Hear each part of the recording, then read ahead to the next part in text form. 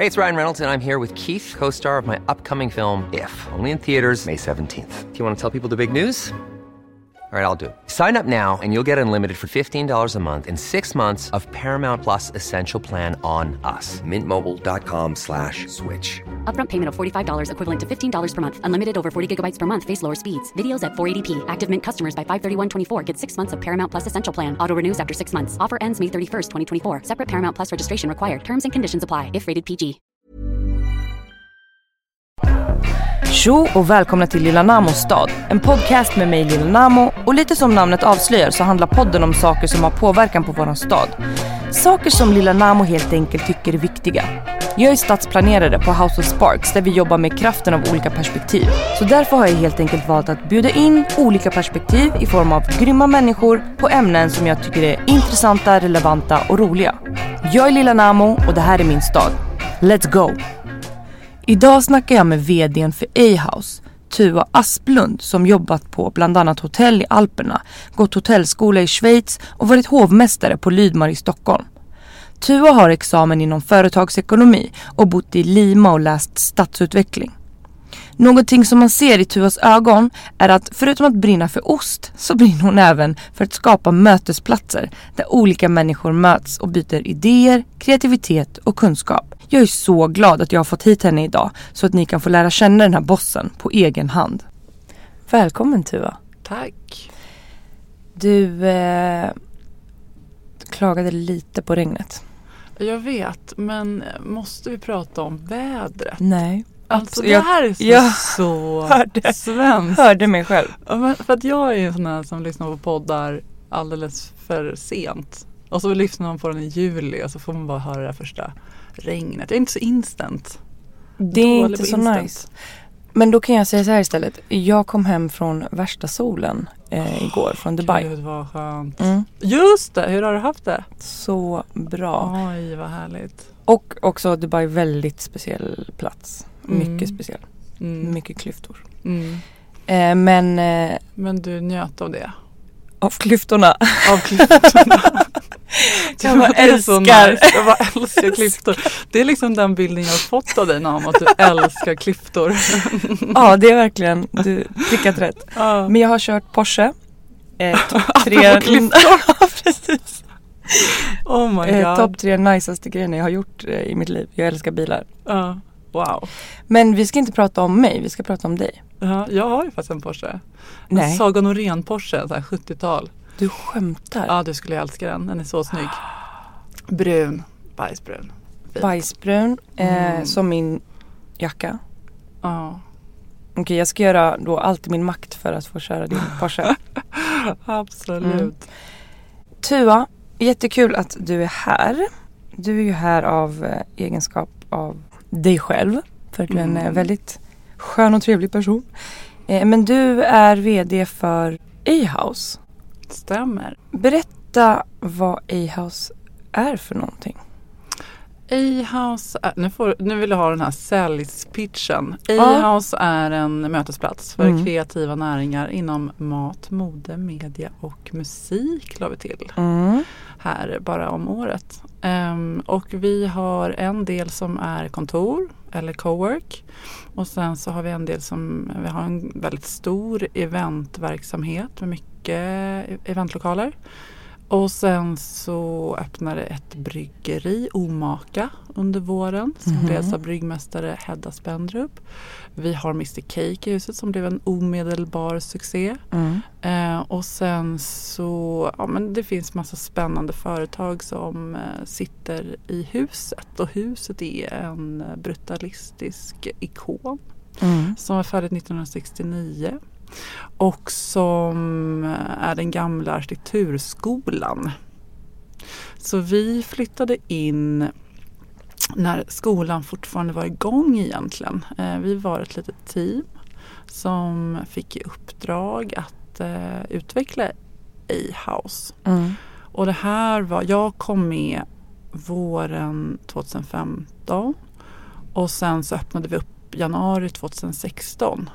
Och vi blev sedan 6 stycken delägare som äger A-House då, som är den operativa partnern kan man säga, eller service providern eller vad man ska säga för någonting. Och vi gjorde det på uppdrag av fastighetsägaren Akademiska Hus som ville utveckla en prototyp för lärande och mötesplats och kontor och så. Vissa skulle väl förklara A-House som en coworking space. Du har lite trubbel med den. Men jag har titeln, lite trubbel med den titeln. I början så var det ju väldigt sådär svårt först fick man då börja förklara vad cowork var. Ja, men vi ska samarbeta och företag sitter tillsammans, och det är ju en jättebra tanke. Och sen så helt plötsligt så boomade det, och nu öppnar ju alla coworking spaces. Så jag tror att det liksom, man måste separera lite på arkitektur och inredning och vad som faktiskt sker där. För att nu upplever jag att coworking spaces är mer liksom en planering. Alltså hur man sätter upp ett coworking space. Hur man utformar arbetsplatserna. Och det tar inte så mycket fasta på liksom vilka människor som ska vara där sen. Och vem som ska driva det. Och vilken riktning det ska ta. Hur man kurerar vilka företag som sitter där. Och så för mig är liksom coworking en förlängning av kontorshotellet. Så det är ju ett stort steg och jättebra riktning. Men att det finns så mycket mer i att bygga ett community än att bara kalla det coworking space. Förstår du vad jag menar? Ja, vad säger du själv? Jag som stadsplanerare. Tack. Första gången jag får en fråga i podden. Yes. Tack. Nej, jag skojar. Men alltså, jag tror skillnaden mellan A-House och andra sådana platser är att A-House känns mer som en naturlig mötesplats. Mer. Det är liksom inte nyrenoverade, flashiga lokaler. Det är inte till för att man går dit bara för att gå dit, att det är hippt att gå dit. Utan det är ganska rufft fortfarande. Och jag tror att ruffa miljöer, vad är ordet jag letar efter? De blir ju mer tillåtande. Du får ju utrymme att göra det du vill göra. Exakt. Och det har ju varit vår tanke från början. Att det inte ska vara att lägga mer energi och pengar på innehåll och liksom bygga community än dyra möbler. Och vi har ju en väldigt tydlig gestaltning i och med att det är en brutalistisk byggnad. Och brutalismen handlar mycket om redovisande material, redovisande arkitektur, funktion. Och det har vi tagit tillvara på och sen så lagt till liksom mer sånt som passar in i den tidsepoken. Så det ska se ut som att möblerna har stått där sedan 69. För det är som att man kommer in där och för att byggnaden utifrån ursäktar sig inte. Den är där. Den sticker ut väldigt mycket. Och det är inte som att det transformeras när man kommer in, utan det är exakt samma känsla.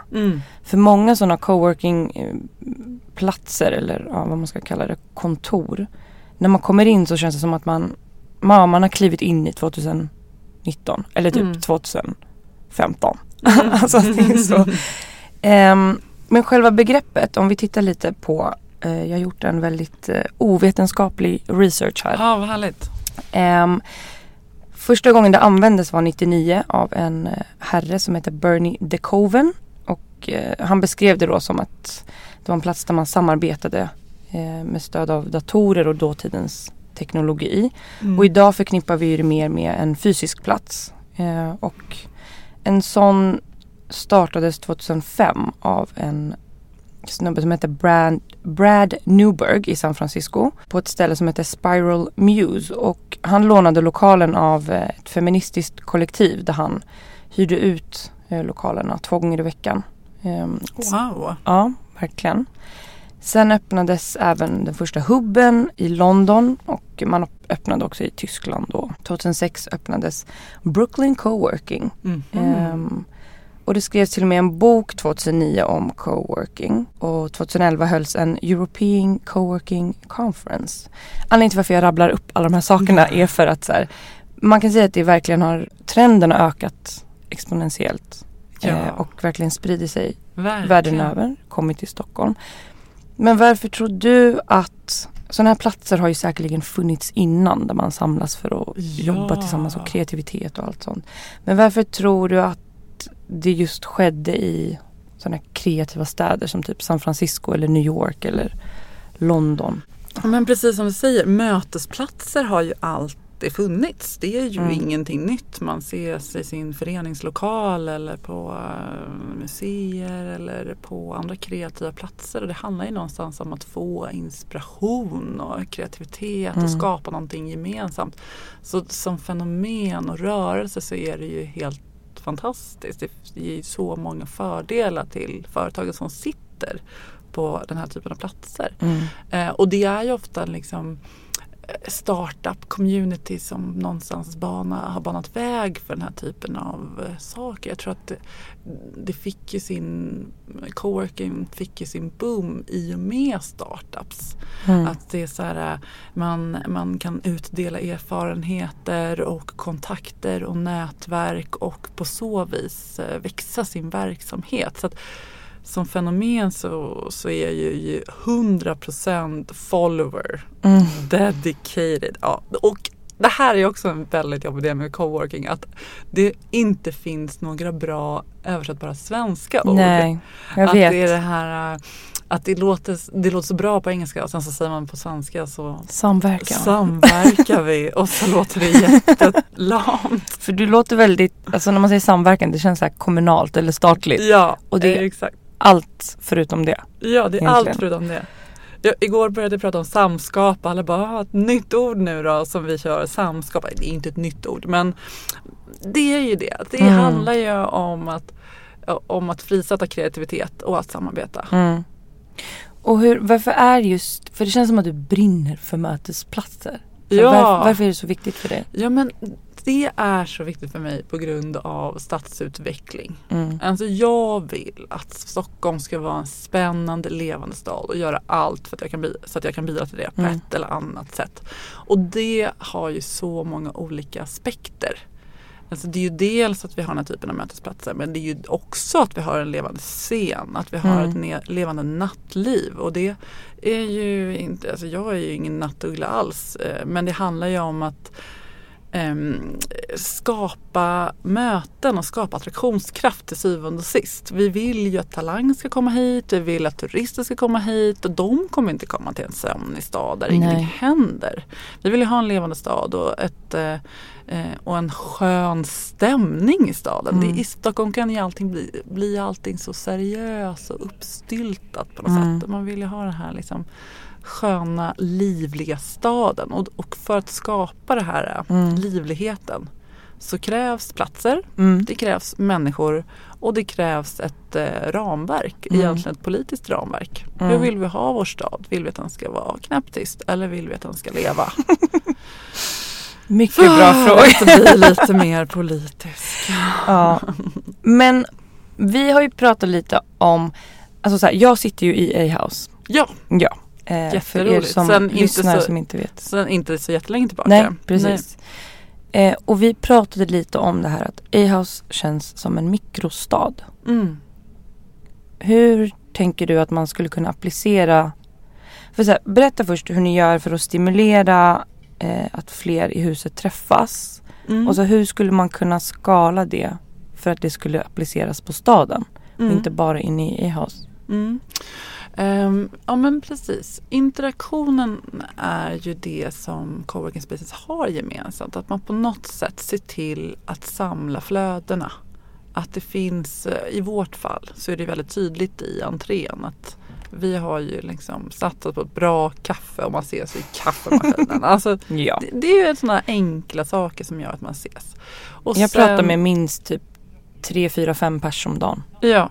Som man inte har snackat med innan. Liksom. Ja, precis. Och du snackar ju förmodligen både med folk som du kände tidigare som du inte visste satt där. Som du bara, oj, nej men gud, sitter du här? Ska vi inte ta upp den där tråden? Och sen så pratar du med folk som du inte har träffat förut förmodligen. Och det där är ju någon slags serendipity. Återigen ett engelskt begrepp. Att vi liksom, de här tillfälliga mötena och de här tillfälliga chanserna som man hoppar på och tar. Och det leder i sin tur till spännande saker. Så att det där jobbar ju vi väldigt hårt med, att hur kan vi göra det ännu mer? Och det man hela tiden kommer tillbaka till är att det kräver sina människor. Det kräver liksom några som håller i det och som driver på det, och även då så är det liksom hela tiden en utmaning, någonting som vi hela tiden måste jobba på. Och för att liksom kunna applicera det på stan så är det ju också liksom ett ledarskap. Vart ses vi? Hur möts vi? Och hur bjuder vi in? Hur gör vi det inkluderande? För jag tänker, det där hade man ju velat ha också i... Alltså bara nu när jag var i Dubai förra veckan. Till och med där pratar jag med folk mitt på gatan. Och har egentligen ingenting att säga. Men det av någon konstig anledning öppnar upp. Och så här, jag vet att solen är en väldigt stor faktor, för att på somrarna så är vi mer sociala också här. Men hur hade man kunnat så här, stimulera det? Jag vill också kunna prata med någon på tunnelbanan utan att den personen tycker att jag är knäpp. Men det är ju också en sån kulturfråga. Herregud, vad du kräver att jag ska ha svar på. Liksom, jag bara tänker dina tankar. Dina tankar tror jag. Ja, jag tror att prata på tunnelbanan, det känns som att det är långt bort. Men å andra sidan så finns det ju alltid, man behöver ju en trigger, man behöver ju någonting att samlas och prata omkring. Så att det är väl det som man får skapa på ett eller annat sätt i tunnelbanan. Om det finns någonting som man kan prata om, så blir det ju mycket tydligare än att bara säga hej.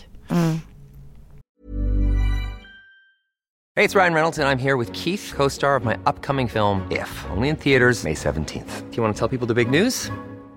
All right, I'll do it. Sign up now and you'll get unlimited for $15 a month and 6 months of Paramount Plus Essential Plan on us. Mintmobile.com/switch. Upfront payment of $45 equivalent to $15 per month. Unlimited over 40 gigabytes per month. Face lower speeds. Videos at 480p. Active Mint customers by 531.24 get 6 months of Paramount Plus Essential Plan. Auto renews after 6 months. Offer ends May 31st, 2024. Separate Paramount Plus registration required. Terms and conditions apply if rated PG.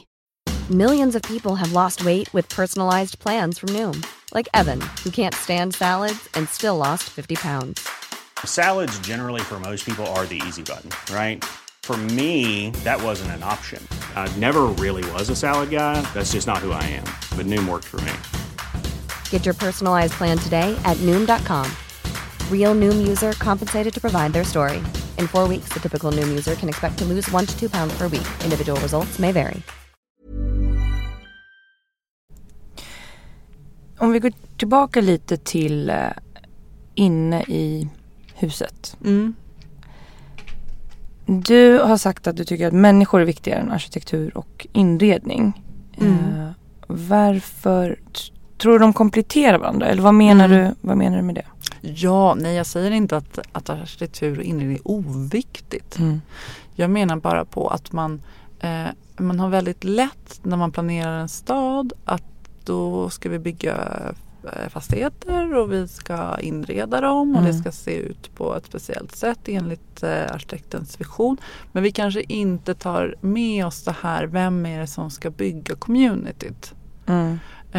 Så det är ju snarare det, och det är ju en samverkan dem emellan. Det är ju inte bara så att det ena behövs och inte det andra. Jag tror bara det att man måste liksom, som i fråga om till exempel livescen, så måste man ju ta med sig klubbägarna. Vad har vi för utmaningar? Vad har vi för vad kan vi göra? Och göra det lite enklare för mötesplatser och barer och annat att också kunna ha livemusik. Och nu finns det så väldigt många olika krav och tillstånd som ska sökas, vilket jag tror är ett jättehinder för många att komma vidare i att bidra till en levande stad. Om man tänker ur ett rent musikperspektiv.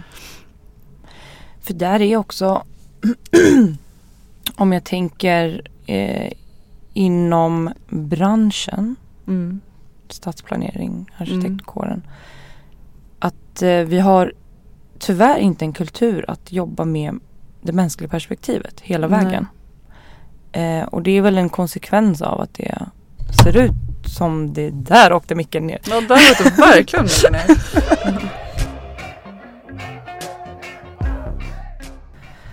Vad pratade jag om? Vi pratade om i din kår så är det kanske inte liksom det mänskliga perspektivet man tar in Precis. eller användarens perspektiv. Men det är det väl på ett sätt också, för att nu är det ju mycket design thinking. Ja, det börjar ju bli bättre. Men vi har inte haft en sån kultur. Nej. Och då menar inte jag bara ur ett svenskt perspektiv, utan bara det är så det har varit. Det har varit mycket så här top-down.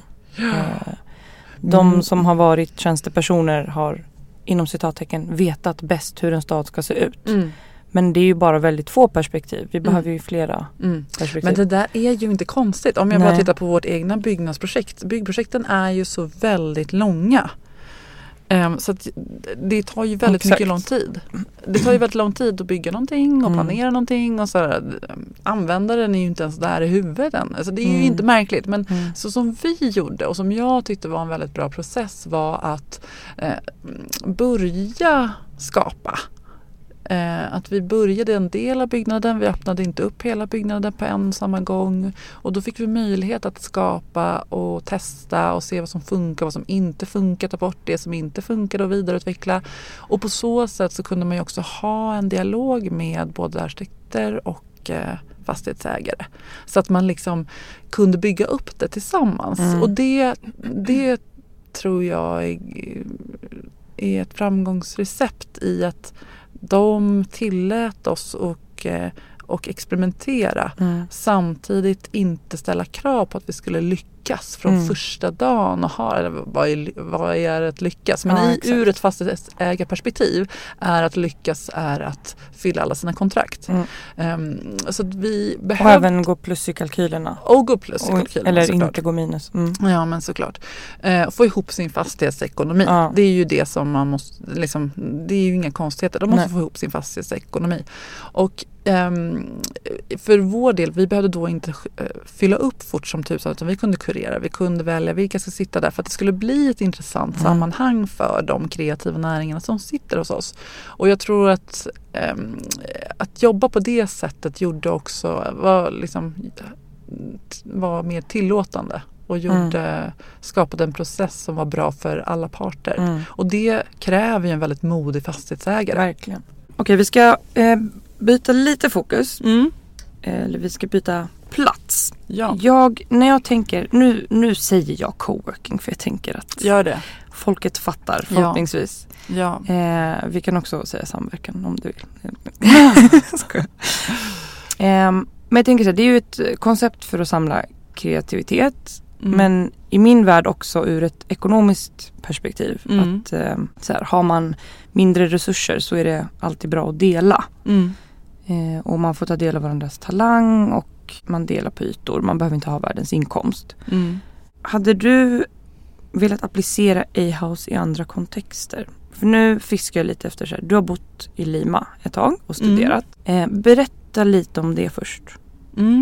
Nej, men jag bodde i Lima ett tag. Jag gick på ekonomutbildningen och alla vill åka till London och New York, som man ju vill när man pluggar till ekonom. Och jag ville åka till Lima eller Mexiko. Och så blev det Lima. Och där ville alla utbilda sig till kock på universiteten. Ja, det var jättespännande. Det är ju verkligen, men det är en helt annan dialog som vi får röta in i någon annan gång. Men där var det väldigt hett att bli kock och jobba med mat och råvaror. Men jag pluggade då stadsutveckling. Och Lima är jättespännande för att det är en stad som är väldigt utspridd. Den är väldigt låg bebyggelse. Sen 50-talet så är det liksom kanske 10-tal eller ännu fler byar som har blivit Lima. Så att när man ser på gamla liksom, flygbilder från 40-50-talen så ser det ju, det har hänt jätteexplosionsartat väldigt mycket. Och i det så har ju också människor byggt sina egna hem. Och då har det bildats sådana barriadas som är en typ av kåkstad då. Egenorganiserade samhällen helt enkelt. Och de tittade vi väldigt mycket på under min utbildning i stadsplanering då, på det här universitetet. När du säger kåkstad, jag har varit i favelas i Rio och i townships i Johannesburg. Min känsla när jag kommer till sådana platser är det finns så mycket kreativitet här. Verkligen. Men också så här, det bor mycket folk på små ytor. Då blir det uppenbarligen mycket kreativitet. Men tror du att man skulle kunna applicera ett A-house i Lima? Eller så här, skulle A-house kunna finnas på andra platser? Tror jag absolut. Det är ju inga konstigheter. Det kan man ju sätta upp var som helst. I Lima bor det jättemycket människor. Och det finns ju garanterat den typen av plats liknande. Inte då när jag var där, men nu kan jag verkligen tänka mig det. För det var väldigt mycket fokus på liksom, kreativa näringar på olika sätt. Och inte minst mat. Men just alltså om vi tänker så här, den ekonomiska biten. Att så här, det lönar sig att dela på saker. Ja, men på ett sätt så finns det som är lite intressant där är ju, eller intressant, det som är lite en utmaning där är ju att den som skapar kvarteren är ju ofta de som är kriminella. De stadsplanerar. Hur vill de ha sina kvarter? Jo, de vill ha trånga gator, mörka utan belysning. Så det finns ju en utmaning i vem som styr de här kvarteren. Men samtidigt som du säger, det finns ju otrolig kreativitet. Jag tror ju också mycket på att mötesplatser kan hjälpa till på just liksom den aspekten av säkerhet och trygghet och skapa en upplyst verksamhet och att det finns liksom någonting för människor att gå till och en plats att skapa på och inte dras in i kriminalitet. Så absolut, det tror jag att det finns världens potential. Men det rent ekonomiska som du säger är ju en aspekt också hur man sätter upp det och hela den biten. Men att det finns ett behov och ett starkt syfte, absolut. Tycker du det är bra eller dåligt? Eller vad tänker du kring att så, talang och kreativitet oftast samlas kring centrala delar av staden? Eller så här, hubbar samlas oftast? Ja, precis. Hur kan man också inkludera andra delar av staden, menar du? Ja, och jag tänker också så här, om det är bra att A-house är centralt, vilka saknas på A-house? Så vilka borde komma dit? Jättemånga saknas på A-house. Oj.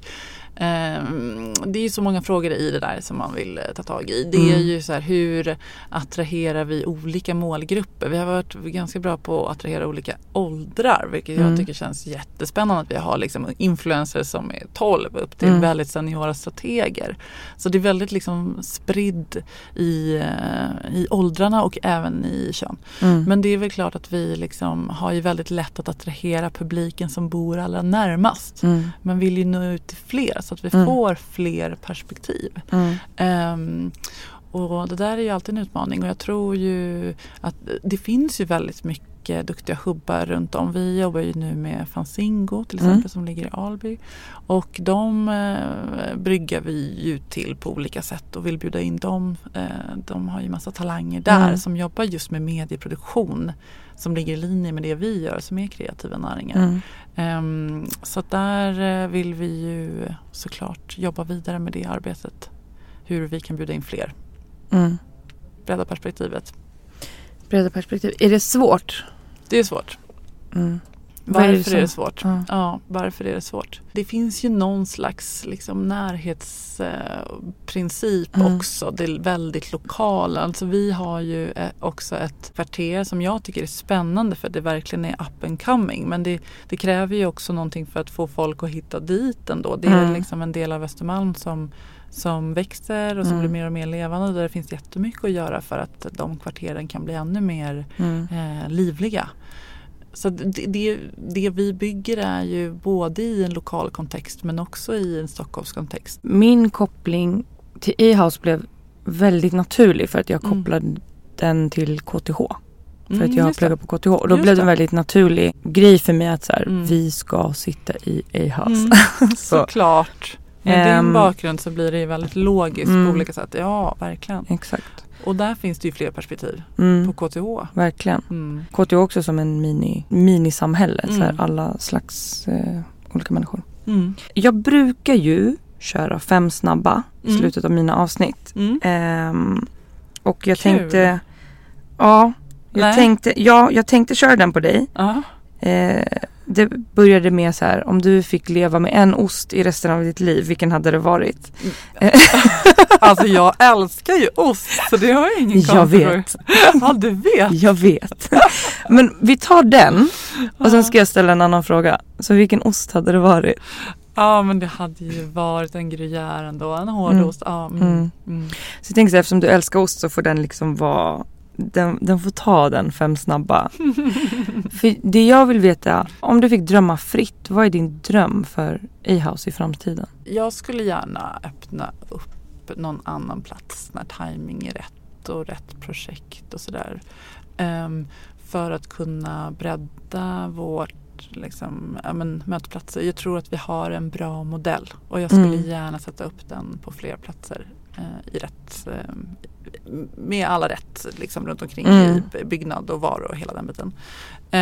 Men sen så tror jag just på det här, det som jag brinner extra mycket för är ju liksom hur levande gör vi staden och hur kan vi verka inom det. Och jag hoppas på att kunna driva på den utvecklingen och även som du säger, hur kan vi liksom bjuda in fler och ha en bredare målgrupp. Det låter fint. Det vore väldigt spännande. Det låter fint, jag vet. Men ibland måste man drömma för att... Verkligen. Det är ju inte omöjligt det du säger. Nej. Nästa plats blir på månen. Ja. Mars. Med Elon Musk. Precis. Tuva, tack så jättemycket för att du kom. Tackar.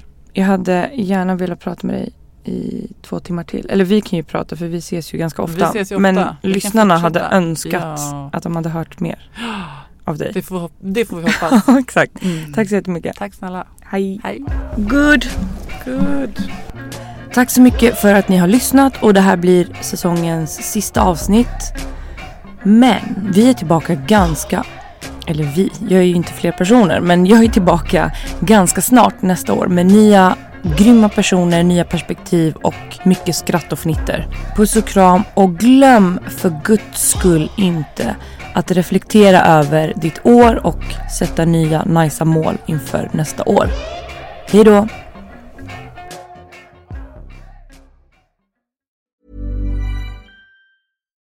It's the Kia Summer Sticker Sales Event, so give your friends something to look at. Like a B&B with an ocean view, an endless field of wildflowers, or a sunset that needs no filter. Make this a summer to share and save with a capable Kia SUV or powerful sedan. See your local Kia dealer or visit kia.com to learn more. Kia, movement that inspires. Call 800-333-4KIA for details. Always drive safely. Sale applies to purchase of specially tagged 2024 vehicles only. Quantities are limited. Must take delivery by 7/8/24.